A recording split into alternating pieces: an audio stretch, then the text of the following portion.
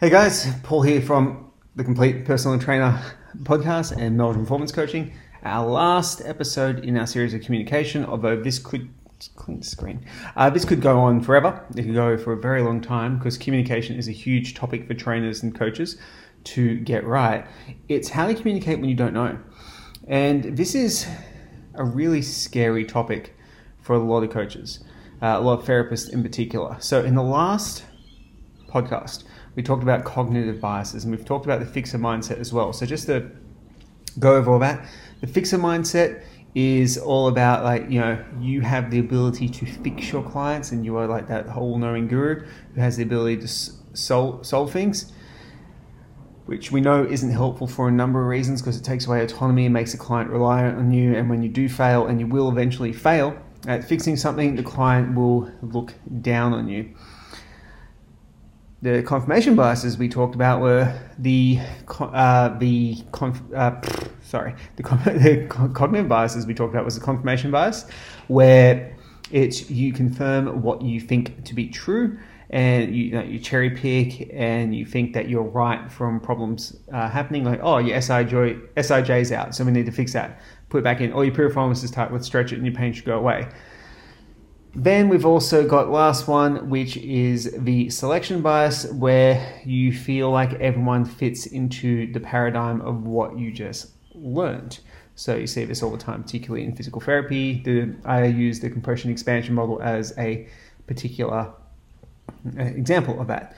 And the thing is, with a lot of these things that we actually see in the confirmation bias, so like things like the sacroiliac joint being out of place, or someone not having motion at the rib cage in a certain section, or posterior expansion, we don't actually know. It's really hard to be able to know that with the tools that we have and with our hands. A lot of these tools rely on hands-on diagnosis, which we know is incredibly inaccurate and totally subject to error from practitioners, and it has a poor inter-practitioner reliability. So a lot of the time when clients have problems, we don't know what's going on, and when we realize that we don't know that something's going on, we don't know the reason why, we have some ideas, but we don't know the reason why, it's a really scary time for us, because all of a sudden we feel like our perceived expertise will be diminished. We'll worry that the client will go to someone else who can give them concrete and solid answers. We worry about a lot of different things here, and most of it comes from a place of ego and having a fragile self-esteem. So what do we do in these situations? Well, the first one is obviously be aware of that we don't know what we don't know, and that we are subjective to cognitive biases. So when you do that, your first step should be evaluating the processes, the treatments, the assessments, everything that you're kind of doing. And actually look at, are you coming at that from a place of, hey, it's a possibility, it may be a contributing factor, or is it the cause?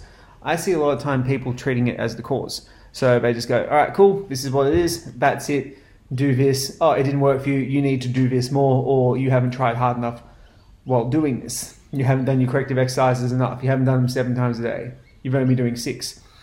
So what you should do is put all these tools under the microscope, and you should go out of your way to look for things that basically say what you're doing doesn't work. This doesn't mean it isn't, okay? It's that you're looking for evidence that exists that, it's not as concrete as what you think it is, and there may be other contributing factors to what you're doing. And then from there, how do you communicate this to the clients? This new uncertainty that you found, which is also a new level of intellectual honesty and also vulnerability as a practitioner and as a person. So when you're trying to explain to a client that you don't know something, a really good way to say it is, look, it could be this. In my experience in the past, I've seen other clients with this particular issue, and it's been this. So we've tried it, and it's worked well for a bunch of people. Hasn't worked for everyone. I'd like to try this with you first, and then at the worst case scenario is if it doesn't work, we can at least rule that out. How does that sound? Does that sound fair? So by doing this, what you've done is a number of things in a very short period of time. You've given the client some reassurance and some validity to what you do, because you've seen this problem before and you've seen it take place in other people.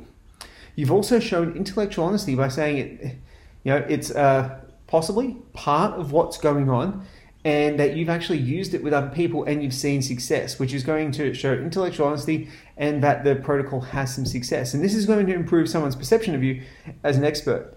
When you say then that, now it hasn't worked for everyone in all cases, but the worst case scenario is we can actually use this as a tool to work out what it isn't, and then we can move on to the next thing. How does that sound?